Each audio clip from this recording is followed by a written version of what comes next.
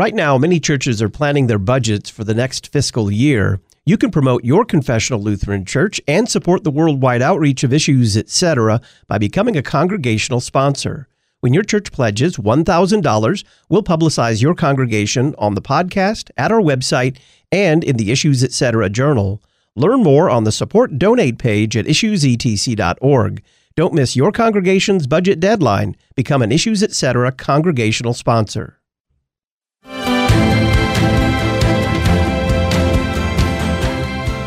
We are on the side of science. We want to have the full and complete and honest and forthright description of prenatal human beings to be the one that gets out there. We want to call out the gaslighting, anti-science, dishonest approach. For liberal democracy to work, it requires self-government. And for people to be self-governed, they have to have virtue. And virtue in a kind of a classical tradition, and understood even at our founding, the source of virtue was found in religion. But when we open our eyes in death, we will see Jesus. And on that face is a smile, not a scowl. When we close our eyes in death, we will open them, and our ears will be filled with the hymns of the angels. A lot of Christians talk about worship as us serving God, but the Lutheran emphasis is that God serves us through His Word, through the sacrament. This is Will from Michigan, and I'm a Lutheran high school teacher and football coach. And I love beginning my day listening to Issues, etc. All right, guys, let's go. When you think about suffering in Holy Scripture, the mind usually goes immediately to Job. He is, a big example of individual suffering. But also in that club is another prophet, the prophet Jeremiah. What can we learn from him, his life, his times, and what the Lord said and revealed through him about the place of suffering in the Christian life? Greetings and welcome to Issues, etc. on this Veterans Day, Friday, November the 11th. I'm Todd Wilkin. Thanks for tuning us in. We're going to spend the first hour talking about suffering in the book of Jeremiah with Dr. Reed Lessing, author of several books, including Overcoming Life's Sorrows, Learning from Jeremiah. Then an hour from now, we'll look forward to Sunday morning, according to the 3-year lectionary, talking with Dr. Carl Fickenscher about Jesus foretelling the destruction of the temple, wars and persecution, and the destruction of Jerusalem. Joining us to discuss suffering in the book of Jeremiah, Dr. Reed Lessing. He's professor of theology and ministry and director of the Center for Biblical Studies at Concordia University, St. Paul, Minnesota. And he's author of several books, including Overcoming Life's Sorrows, Learning from Jeremiah. Dr. Lessing, welcome back. Good to be here, Todd. Who was the prophet Jeremiah, and how was he especially called to suffer for the sake of God's word? We know a lot about the prophet Jeremiah, perhaps more than any other person in the Old Testament, for any number of reasons, first of which being the fact that Jeremiah tells us a lot about himself, not only his ups and downs, highs and lows, but also what's going on in his inner life. So we know a lot about Jeremiah's external adventures, as well as how he felt about them and what he said to God through prayers. We also know a lot about Jeremiah because it's the longest book in the Bible, word for word. There's a lot there to learn about this wonderful prophet called Jeremiah.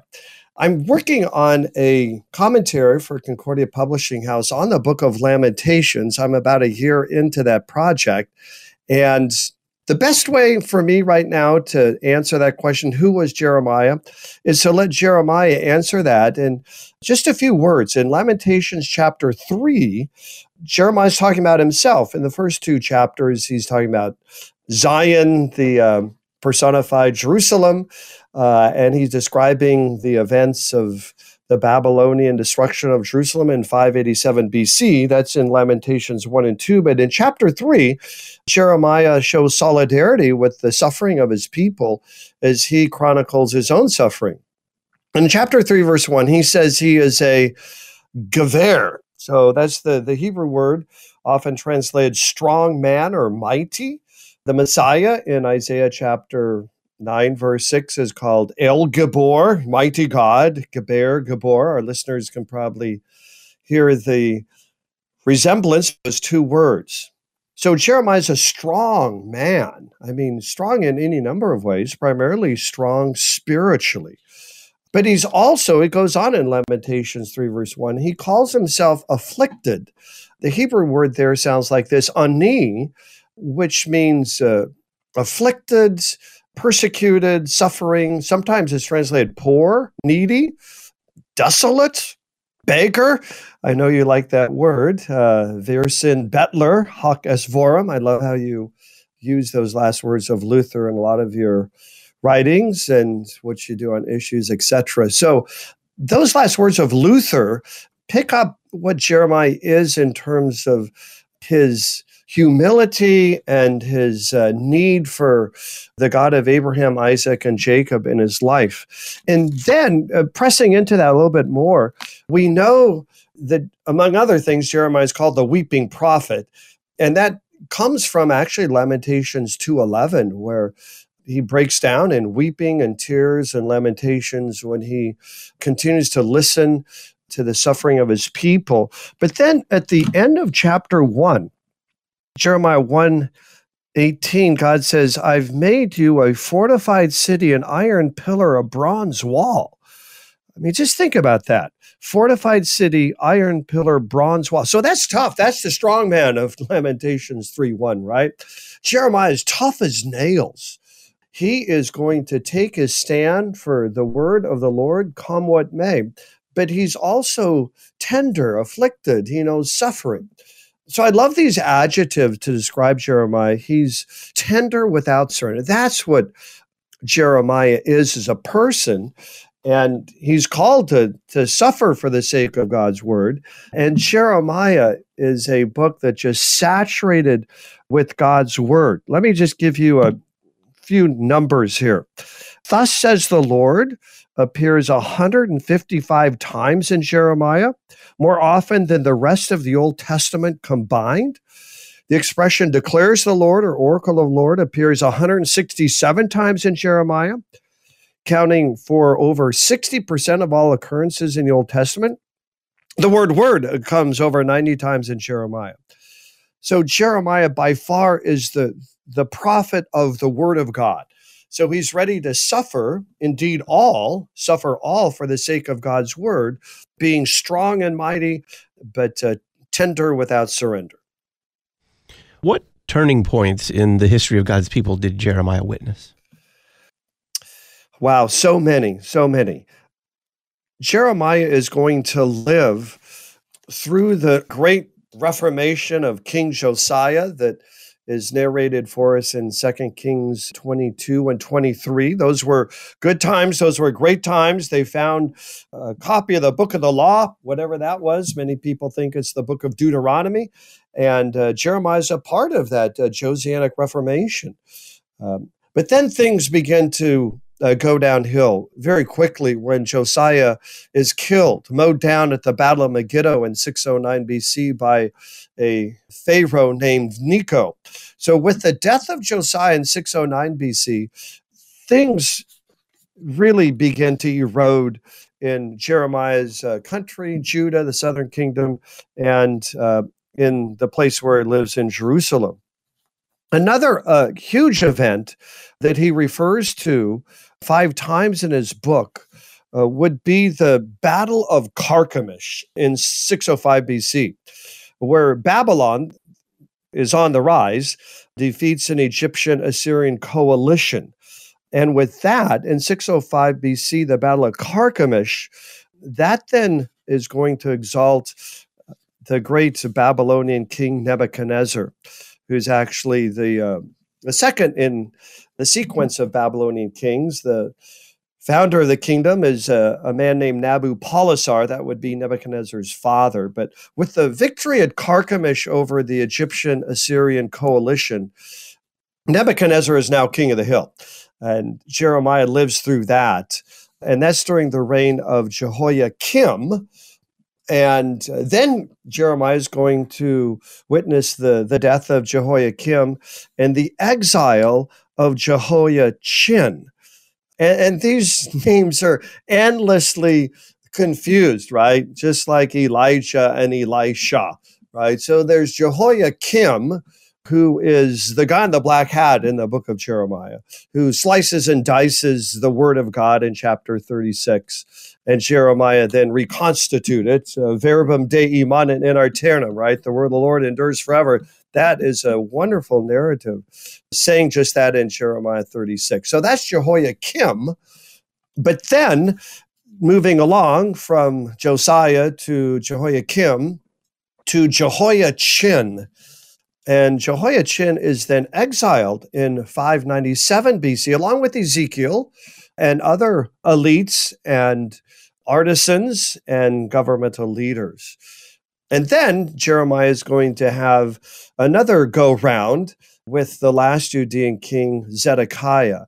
And Zedekiah then is going to oversee the demise of the southern kingdom in August of 587 BC. So those are the main turning points in the history of God's people that Jeremiah is going to witness. And I would just accent that much of the gospel in the book of Jeremiah is going to hinge on this exiled king Jehoiachin, who, as I said, is going to be deported in 597 BC. We'll come back to him. How are Christians called to suffer? If we're looking at the book of Jeremiah, we're looking at the fact that believers in the Old Testament and New Testament are called to suffer for the sake of God's word. And let me press into that a little bit more by what I mean in terms of God's word.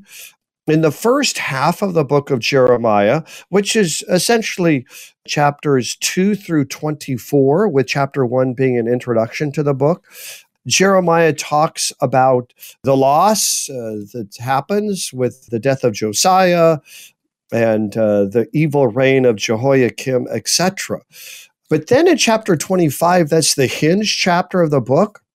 And once we get into the second part of the book of Jeremiah, like nowhere else in the Bible, starts talking about not just God's word in an abstract sense, that is to say, the word of the Lord came to me saying, right?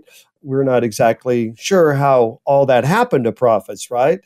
But beginning in chapter 26, Jeremiah is going to start talking about the inscripturated word, the word actually written down on scrolls, the word inspired by the Spirit. And it's just fascinating. I'll give us just a quick overview of this. In chapter 26, he is facing an angry mob that wants him killed. And then, of all things, some of Jeremiah's friends read, of all things, what we would call Micah chapter 3. At the end of Micah 3, verse 12, they actually read this. I'm referencing Jeremiah 26, verse 18, that says, Micah of Moresheth prophesied in the days of Hezekiah, king of Judah, etc. So this is someone who has a scroll of the prophet Micah, and Micah also predicted the overthrow of the Judean state, and that's what Jeremiah is being accused of, and the argument is exactly this. Micah is a book in our canon that we recognize as Spirit-inspired, God's Word. And Jeremiah is simply saying the same thing as Micah. So this Word of God, this written Word of God on a scroll, vindicates Jeremiah, and he's saved. He's saved. As we would look at chapter 30. 30 through 33 would have wonderful gospel promises in these so-called book of comfort section in the book of Jeremiah. But it begins, chapter 30, verse 3. This is what Yahweh, the God of Israel, says, write in a book, write in a scroll, write in a scroll. This same idea comes, as I alluded to earlier in chapter 36, where Jehoiakim tries to destroy the written word of God, and Jeremiah simply kind of dusts the problem off, and he tells to his amanuensis or secretary scribe Baruch, well, here, I'm going to dictate to you the scroll again that Jehoiakim had sliced and diced and burned. So again, a written document. And then at the end of the book, in chapters 51 and 52, we have these long chapters or oracles against Babylon. And these oracles are to be written on a scroll. And you can see that in chapter 51, verses 60 through 64. All of which is to say, how are Christians called to suffer?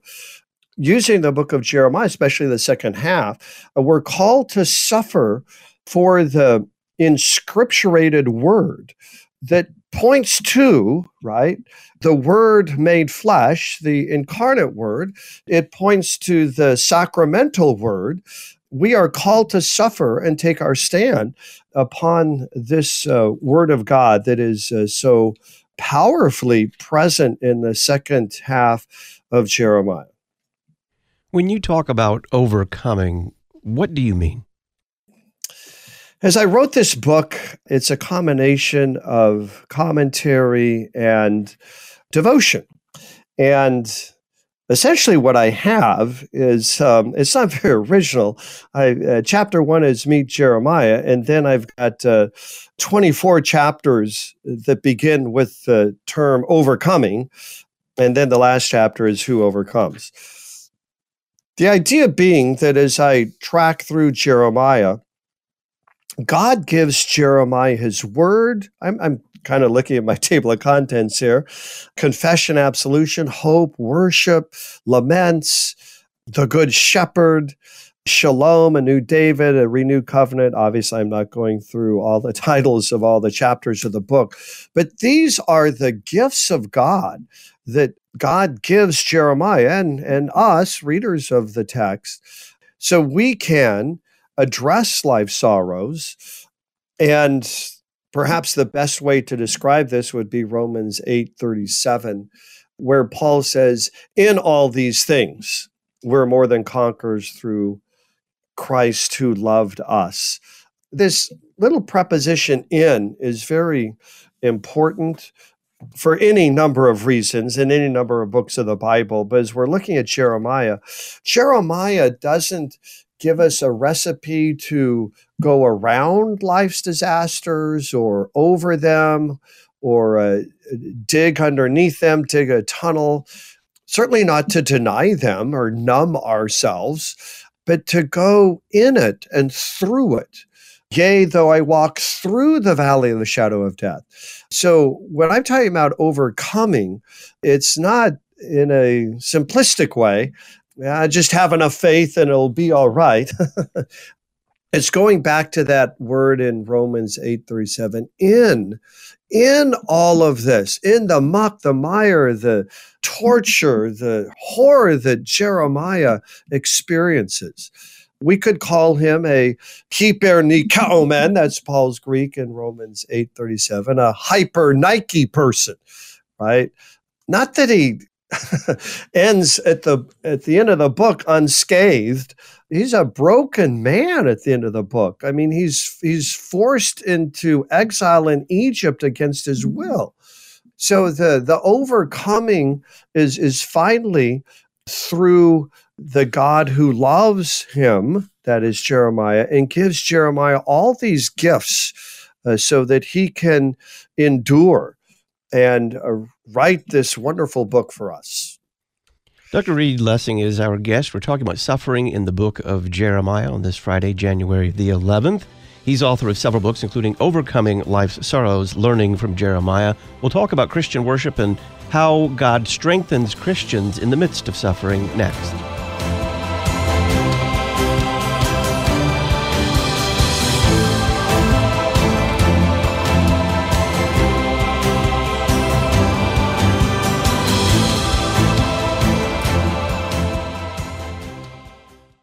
What can we learn from our Lutheran forefathers on how to face the challenges of a culture openly hostile to Christianity? Pastor Matt Harrison, president of the Lutheran Church Missouri Synod, has written a column for the latest Issues Etc. journal titled For Such a Time as This. We'll send it to you for free. Just click the red journal subscription button in the right-hand column at issuesetc.org. You'll also find Pastor Will Whedon's article on the monthly Psalter, the free online Issues Etc. journal, issuesetc.org. Deaconesses are women trained to share the gospel of Jesus Christ through works of mercy, spiritual care, and teaching of the Christian faith. The word deaconess means servant.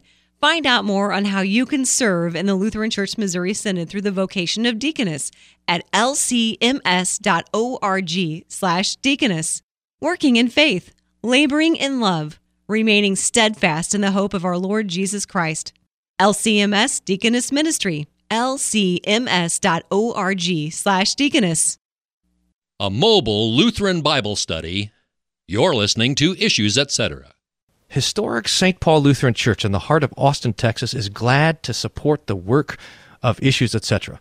I'm Pastor Brian Wolfmueller, pastor of St. Paul, and I'm glad we're part of this effort. Issues, Etc. for decades has been the premier voice of Lutheran doctrine and biblical teaching in all of the world, and we're glad to be a little part of making sure that the work continues. If you're ever in Austin, stop by and visit us. All the information is on the website, stpaulaustin.org. That's stpaulaustin.org. Memoria Press is a family-run publisher of classical Christian education materials for homeschools and private schools. Every page of the Memoria Press curriculum leads students to a mastery of content, an understanding of the classical heritage of the Christian West, and an appreciation of truth, goodness, and beauty. If you're interested in learning more, visit memoriapress.com and use the coupon code LPR23. Memoria Press, saving Western civilization one student at a time. memoriapress.com.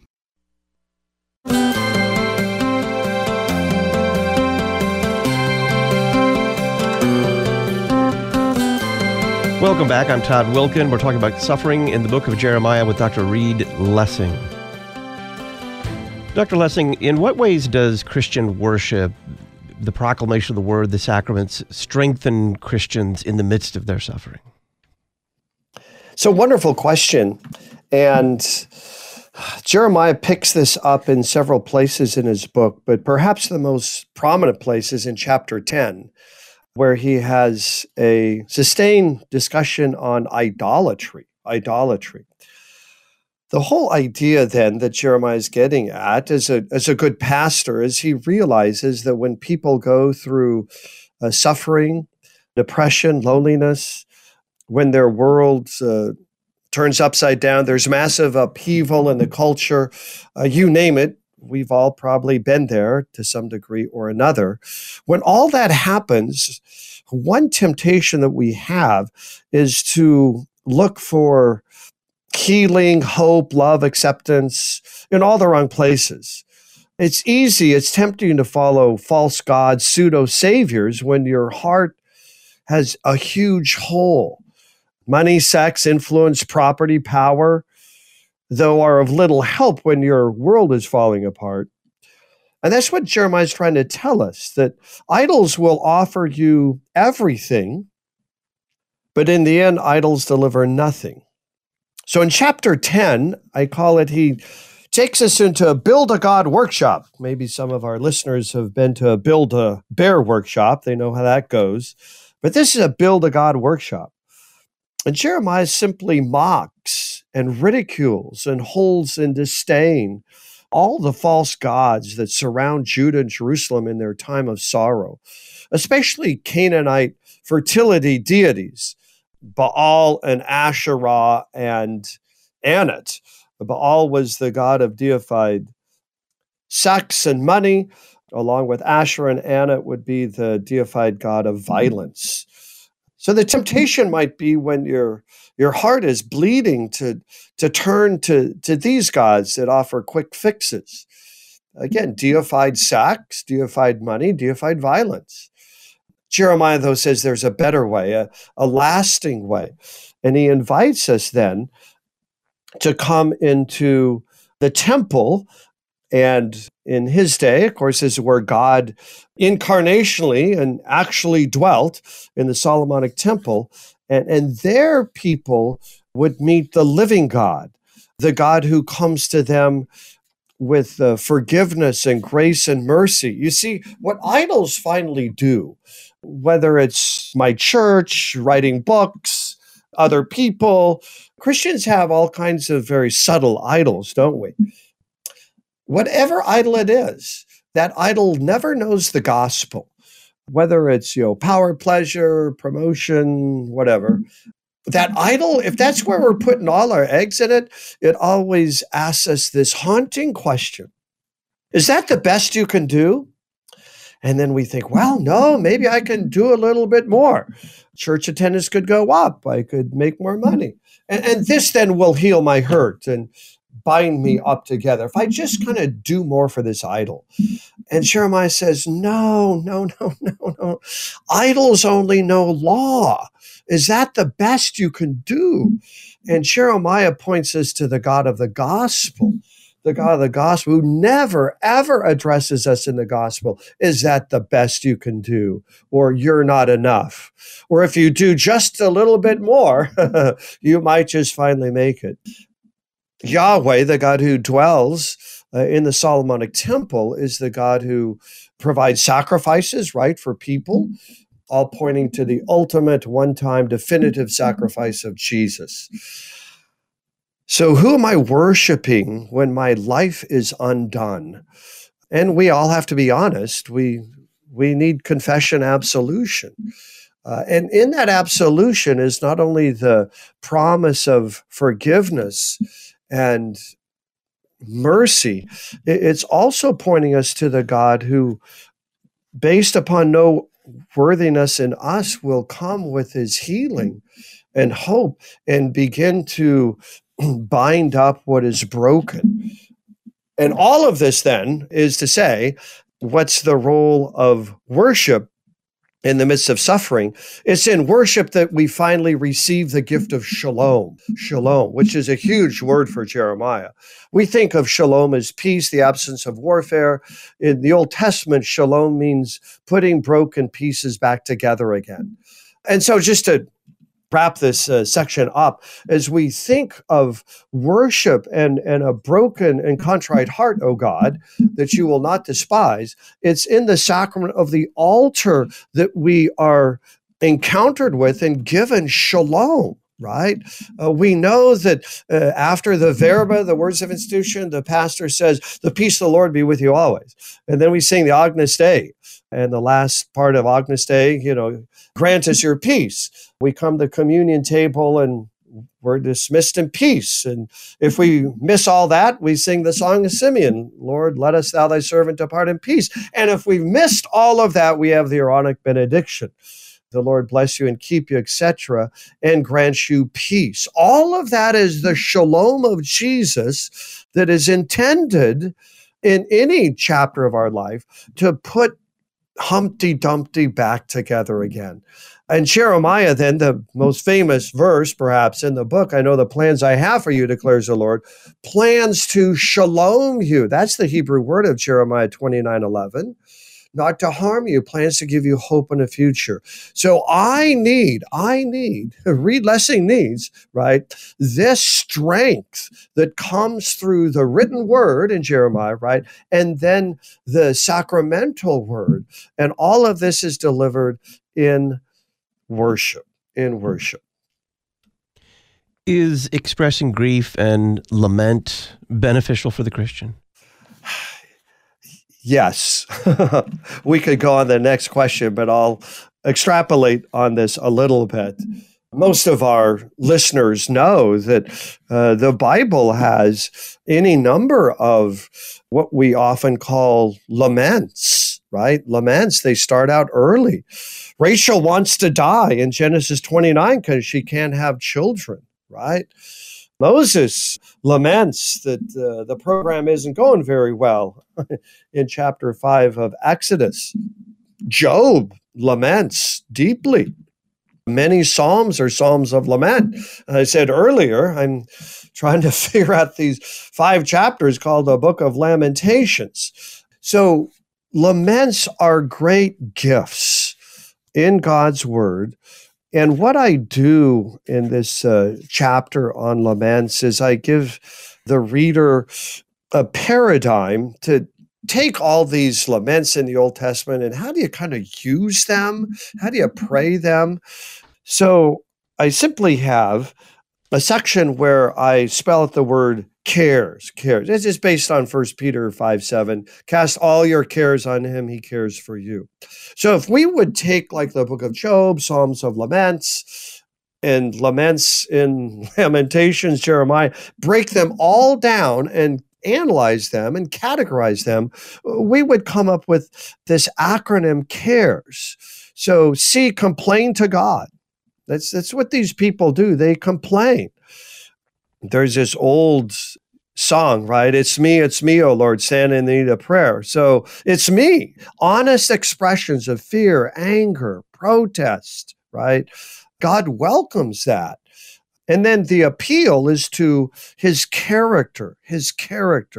All these laments finally appeal to essentially what is given to us in Exodus 34, 6 and 7, that the God who made heaven and earth, the God of Abraham, Isaac, and Jacob, the God and Father of our Lord Jesus Christ, he's gracious and merciful, slow to anger, abounding in steadfast love and faithfulness, forgiving iniquity, transgression, and sin. So these people, they complain. Jeremiah complains in 7 different laments that are peppered throughout chapters 11 through 20.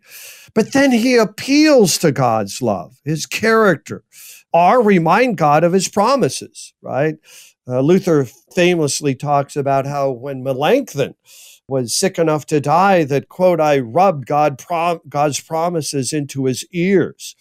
So these lamenters, they remind God of his promises. God, you said you're faithful. God, you said you'd answer my prayers. So we have C, complain, A, appeal, R, remind, E, express trust in God's wisdom, right? In the things we don't understand. And then S, seek the body of Christ, right? We're not ever intended to go through this Christian life alone, especially when we're overcome by life's sorrows. So we seek help from the body of Christ. We may seek help from our pastor or a Christian counselor. So I find this very helpful. Cast all your cares on him. He cares for you. And here's one way, albeit kind of simple, to take these laments and begin to practice them in our own lives.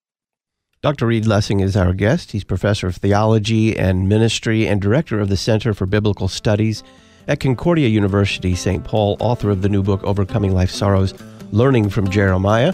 When we come back, what role do God's testing of the Christian play in the Christian life?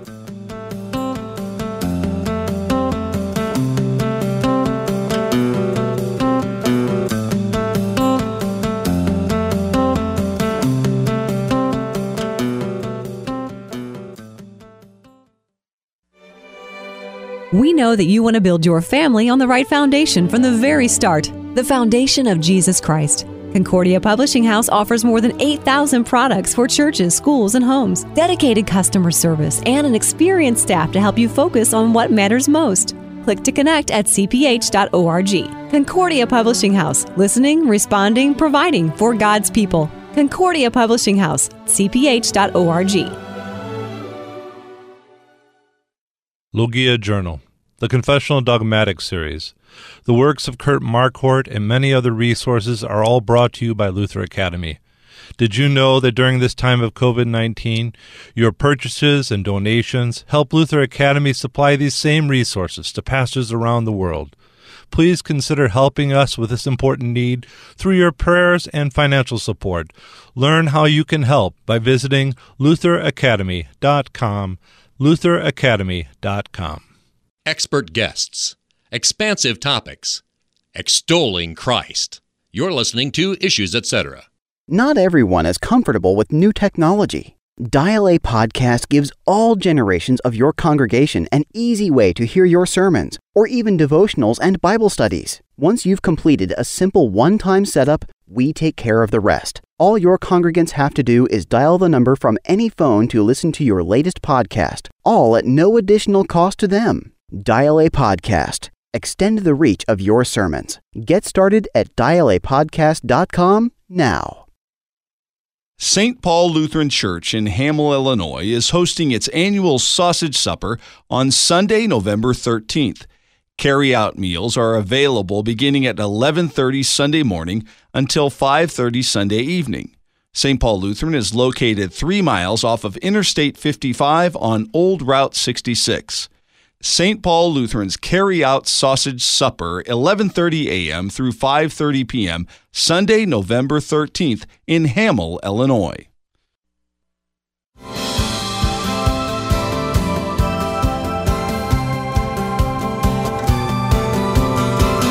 Welcome back. I'm Todd Wilkin. We're talking about suffering in the book of Jeremiah with Dr. Reed Lessing. Dr. Lessing, what role does God's testing of the Christian play in the Christian life? It's massive, as you know, I know, I'm sure our listeners know. This, in large part, is the Christian life in terms of sanctification. God is using all things, just to go back to the tried and true Romans 8:28, not that all things are good, but he's using all things for good, right? Romans 8:29, to conform us to the image of Jesus. How does that happen? That happens through tests. Now, Jeremiah uses the word that's translated test. In Hebrew, it sounds like this, bakan, but it's more than the kind of tests that we often think about, like a driver's license test, essay test, multiple choice test. That's not what Jeremiah means when he uses this word in 11:20, Jeremiah 11:20 and 20 verse 11. I want to make sure we've got these two verses in mind, 11:20 and 20:11, because this word test, or in Hebrew bakan, brackets the laments that appear only, right, in chapters 11 through 20, as I said earlier, sprinkled throughout this section of the book. Bakan means to try and test metals, all right? And Jeremiah actually tells us this in chapter 6, verses 27 and following. See, I've made you a tester of metals, and my people the ore, that you may observe and test their ways, etc. As that metaphor concludes Jeremiah chapter 6. So if we're understanding test as God refining us as a tester of metals, which is what the Hebrew word bakan implies, then we begin to go back to texts like Romans 8:29 and understand, oh, he's making me more like Christ in my sanctification, right? Not justification. We love to distinguish between those two doctrines, right? So we're talking only about sanctification. In Christ, I'm righteous, I'm heaven bound, I'm declared not guilty. That's justification. Sanctification, there's a whole lot of room to grow. And so God puts me into the test. There's this wonderful hymn in a Lutheran service book, How Firm a Foundation. And stanza 4 has riveted me, at least since I have rediscovered this hymn the last couple of years, singing it in church. But stanza 4 includes the phrase, your dross to consume, your gold to refine. That's what's going on in Jeremiah's life. That's the role of testing for us, that there's dross to consume, inordinate pride, lame excuses, disdaining judgment on other people. And by the way, I'm talking about my dross right now. This is just not like a list I'm making up. This is the dross I recognize in my life. And my tests want to consume that, destroy that. But yet, the hymn goes on, your goal to refine, right? As a baptized child of the Heavenly Father, I'm a believer in Jesus. There's some gold there, right? There's the new life. And God says, even the new life, even, when you kind of sort of maybe are every so often humble or kind or forgiven. See, God wants to refine that gold. And that's exactly what he's doing in Jeremiah. So it's a wonderful teaching there, especially at the end of chapter 6. And so to lean into this a little bit more, if we're looking at these verses, Jeremiah 11:20 and 20, verse 11, both of those verses have the word heart. So God is testing, refining the heart. And I think most of our listeners know that we live in a culture that says, well, just trust your heart, follow your heart, go with your heart. Disney on Ice had a big show that would come to your town about a decade ago, Follow Your Heart on Ice tour. To show, should we follow our heart? Go with your gut, follow your feelings. 8 times in his book, Jeremiah says the heart of the problem is the problem of the heart. So it's my heart, my inner life that is deceitful above all things and beyond cure. That's Jeremiah 17:9. So God is refining my inner life because I can't follow my heart. My heart is the problem. My attitudes, my thought life, my emotions, all of that, God is refining. Your dross to consume, your gold to refine. Wonderful teaching, really, in any number of biblical books, right? About what's going on when life is undone. God's at work. God's anfechton, right? The trial and tribulations draw us closer to Jesus. What does Jeremiah teach about the Christian's hope in the midst of suffering? So Jeremiah has this wonderful pivot chapter in chapter 24, where he has a vision of 2 fig baskets. His call actually begins with a couple of visions in chapter 1. So now he is back seeing another vision, and there are good figs and bad figs. And this happened, this vision, right around 597 BC, when I said earlier, this is when Jehoiachin, Ezekiel, and other movers and shakers from Judah are deported to Babylon. And we learned then from chapter 25 that the good figs are not, repeat, not the people who escaped that exile, that deportation. You might think, oh my gosh, we're still in the land. We still have our houses, and all these other people had to move to Babylon permanently. Boy, aren't we the blessed ones of God? And Jeremiah says, nope, that's not the way it works. That's not the way the kingdom of God ever works. It's always with barren women and state slaves and a ruddy runt named David with just a couple rocks in his bag and a slingshot. And finally, we preach Christ crucified, right? A stumbling block and folly. So God always aligns, right, with the have-nots, not the haves. It's one of the major themes of Scripture, right? Theology of the cross. So we have that in Jeremiah chapter 24. And the hope then is for the people who have gone through the flames of exile. So Jeremiah writes this letter. Chapter 29 is a letter that's encased in the book. It's kind of like this short little letter that Luke includes in Acts chapter 15 after the Apostolic Council. So we have this letter, and it's within the letter written to the sufferers, who are the good figs, that we have this wonderful promise, right? I know the plans I have for you, declares the Lord, plans to shalom you, right? To put your broken life back together again, plans to give you hope and a future. So the recipients of the hope are not just like anybody. That's not what Jeremiah 29:11 says. The recipients are the people who are the broken ones, the shattered ones, the ones who only have God to look up to. So that's where the hope lies. The hope lies with those who have no hope. The hope lies with those who are hopeless. The hope lies with people who are exiled. That's the role of Christian hope in the midst of suffering. And what a wonderful letter that is then in chapter 29. Dr. Reed Lessing is professor of theology and ministry and director of the Center for Biblical Studies at Concordia University, St. Paul, Minnesota. We're talking about suffering in the book of Jeremiah, and we will turn to the image of the Good Shepherd in Jeremiah next.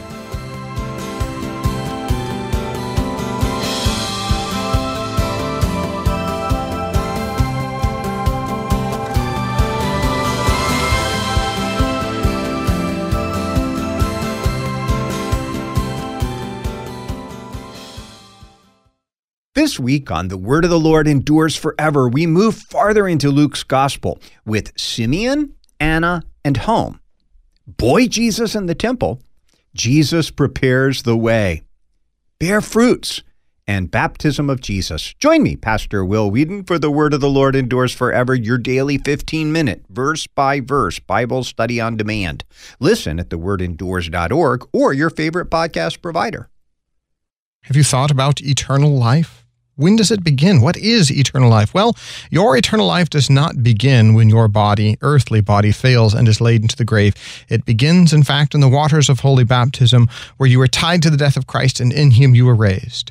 To learn more about this topic of eternal life, pick up your copy of the November issue of the Lutheran Witness. Visit witness.lcms.org to learn more. The Lutheran Witness, helping you interpret the world from a Lutheran perspective. Christ-centered, cross-focused. You're listening to Issues, Etc. Many educational institutions are governed by the whims of culture and are increasingly hostile to the Word of God. In contrast, Faith Lutheran School in Plano, Texas, provides classical Lutheran education rooted in God's Word for students preschool through grade 12. Simply put, we equip students to stand firm in the faith through solid education focused on wisdom and virtue. We offer in-person instruction as well as live online classes for remote learning. To learn more, visit flsplano.org, flsplano.org. Join Lutherans for Life in Washington, D.C., Thursday, January 19th through Saturday, January 21st, 2023. Go to lutheransforlife.org to learn more about LFL's Conference for Adults, LFL at the March, and the Y for Life Youth Conference in Washington, D.C. The registration deadline is December 15th. Lutherans for Life, equipping Lutherans and their neighbors to be gospel-motivated voices for life. Lutheransforlife.org.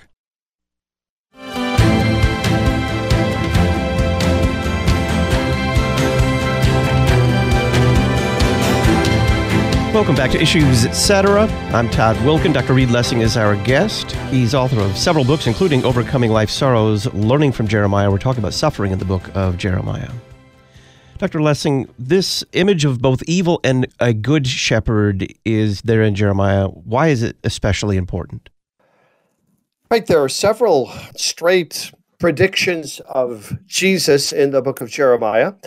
Certainly, we probably are aware of Jeremiah 31 through 34, the new covenant fulfilled and pointing to Christ's Passover meal, the Eucharist, and the blood shed by the Lamb of God who takes away the sin of the world. So that's a wonderful, if I could use this term, rectilinear prophecy, right? Straight shot to Jesus. And we have two more of those in the book of Jeremiah. In chapter 23, verses 5 and 6. And then this is such a wonderful prophecy of the coming Messiah that Jeremiah is going to repeat these words almost word for word. As to say, here comes the Lord, our righteousness, etc., in chapter 33, verses 15 and 16. So those are the three sections of the book that predict the coming of Christ our Lord. Within the context, though, of this wonderful prediction in chapter 23, verses 5 and 6, is Jeremiah calling out a woe to the shepherds who are destroying God's flock. That's essentially what Jeremiah 23:1 says. Quite often when a prophet says woe, he's not on a roller coaster. He hasn't ordered the wrong kind of Mexican food, whatever, right? Woe means you're dead. You may be physically alive, but you're spiritually bankrupt. Jesus uses the word woe, especially in Matthew chapter 23, calling out woe to scribes and Pharisees and hypocrites. So within this context of all these evil shepherds, bad shepherds who scatter the flock, we have this wonderful promise that the days are coming. I'm simply looking at chapter 23, verses 5 and 6 in Jeremiah, when God will raise up a righteous branch for David, a king who will reign wisely and do what is right in the land. Quite often in the ancient Near East, kings were called shepherds. And we see this in Matthew chapter 25, verse 31, where Jesus comes as a shepherd to separate the sheep from the goats, and then he says, the king sits on his throne. Well, what is he? Is he a king or a shepherd? Well, sometimes in the Bible, it's both. It's both. So we move from shepherds and their judgment in the early part of chapter 23 of Jeremiah to the king, the Davidic king, who we also understand to be our good shepherd, Christ our Lord. In this chapter in my book, I discuss the great need in suffering for this good shepherd who not only cares for the sheep and tends the sheep, but he has this wonderful name, right? Yahweh Tzidkenu in the Hebrew at the end of Jeremiah 23:6. Yahweh is our righteousness, Tzidkenu. You know, I have to just say that I love listening to Issues, etc. All right. The doctrine shapes my mind and the devotion deepens my heart. Almost every time I'm listening to a podcast on Issues, etc., the speaker is going to accent what I'm accenting right now. That's to say, my righteous standing with the creator of heaven and earth is outside of me. It's extranos, it's juridical, it's forensic. We love all these words, don't we? Because it is the gospel. So the Lord is I'm not my own righteousness, and no one else can be. But this good shepherd is my righteousness. He who had no sin, right? This is Paul, 2 Corinthians 5:21. He who had no sin became sin for us so that in him we might become the righteousness of God. So when I'm going through a tragedy and an upheaval and a sorrow, the temptation is to think, oh my, I'm nothing. I blew it. I don't have anything to stand on now. Life has no meaning, no purpose. It's just all pain, sorrow, heartache. And yet we have this promise. By grace alone, faith alone, the Lord is our righteousness. I have eternal value, eternal significance. I'm eternally justified and declared right before the Creator through this good shepherd who finally, right, in the great paradox of the Bible, became the Lamb of God, shed before the creation of the world, right? Slain before the creation of the world, Revelation 13:6. And that's my hope when I don't feel very good about myself and life is really hitting me out of nowhere. I have this standing that gives great joy, great confidence, and it picks me up out of the depths and puts me on firm and level ground. How should we understand Jeremiah's exposition of the new covenant with a couple minutes here? Right. As I said, it's a wonderful, hinge section in Jeremiah, if not the whole Old Testament. What I accent in not great detail, this isn't a commentary on Jeremiah, it's more of a running commentary and devotion, is that everything in Jeremiah 31 through 34 has already happened in Israel's life and in Old Testament texts. That's to say, this is not a brand new covenant. It's going to be a renewed covenant. I'll be your God, you'll be my people, right? We already have that in Exodus chapter 6, verse 7. I'll forgive your iniquity, remember your sin no more, right? What a great promise. Well, we have that throughout the whole sacrificial system in the Old Testament. I'll inscribe my Torah, my law in your heart.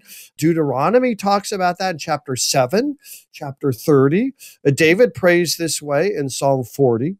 The whole point being is that God doesn't look at our lives or at Israel or Judah at this point and say, no, going to knock it down and start all over.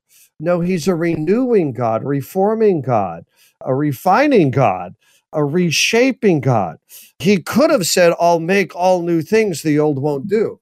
Instead, he says, I'm making all things new. So this is a renewed covenant, obviously pointing to, as I said, the renewed covenant that is sealed in the blood of Jesus.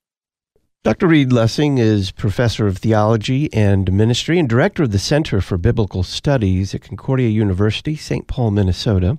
He's author of several books, including Overcoming Life's Sorrows, Learning from Jeremiah, You can find this book at our website, issuesetc.org. Click Talk on Demand Archives or call Concordia Publishing House and order Overcoming Life's Sorrows, 1-800-325-3040, 1-800-325-3040. Dr. Lessing, thank you very much. Thank you, Todd. After the break, we'll look forward to Sunday morning, according to the 3-year lectionary, talking with Dr. Carl Fikencher of Concordia Theological Seminary, Fort Wayne, Indiana, about Jesus foretelling the destruction of the temple, wars and persecution, and the destruction of Jerusalem in Luke chapter 21. He famously says, "Not one stone will be left on the other." I'm Todd Wilken. Stay with us.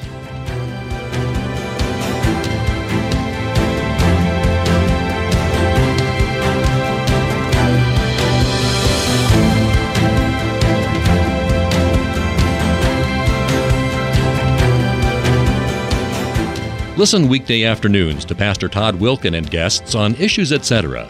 Issues Etc. is a listener-supported program. Your financial support is vital for the continuation and expansion of this worldwide outreach. Our mailing address, Issues Etc., P.O. Box 83, Collinsville, Illinois, 62234. Box 83, Collinsville, Illinois, 62234. You can also donate at our website, issuesetc.org. Issues Etc. is a production of LPR, Lutheran Public Radio. St. Paul Lutheran Church in Hamel, Illinois is hosting its annual sausage supper on Sunday, November 13th. Carry-out meals are available beginning at 11:30 Sunday morning until 5:30 Sunday evening. St. Paul Lutheran is located 3 miles off of Interstate 55 on Old Route 66. St. Paul Lutheran's Carry-Out Sausage Supper, 11:30 a.m. through 5:30 p.m., Sunday, November 13th in Hamel, Illinois. This is Pastor Tyler Arnold of Village Lutheran Church in Ladue, Missouri. The Saints at Village are proud to be an Issues Etc. congregational sponsor. If you are in the St. Louis area, join us for the Divine Service at 8:15 or 10:45 a.m., Bible study and Sunday school at 9:30 a.m., as we receive Christ's promise of salvation and forgiveness through word and sacrament. You can find us at villagelutheranchurch.org. Village Lutheran in St. Louis welcomes you.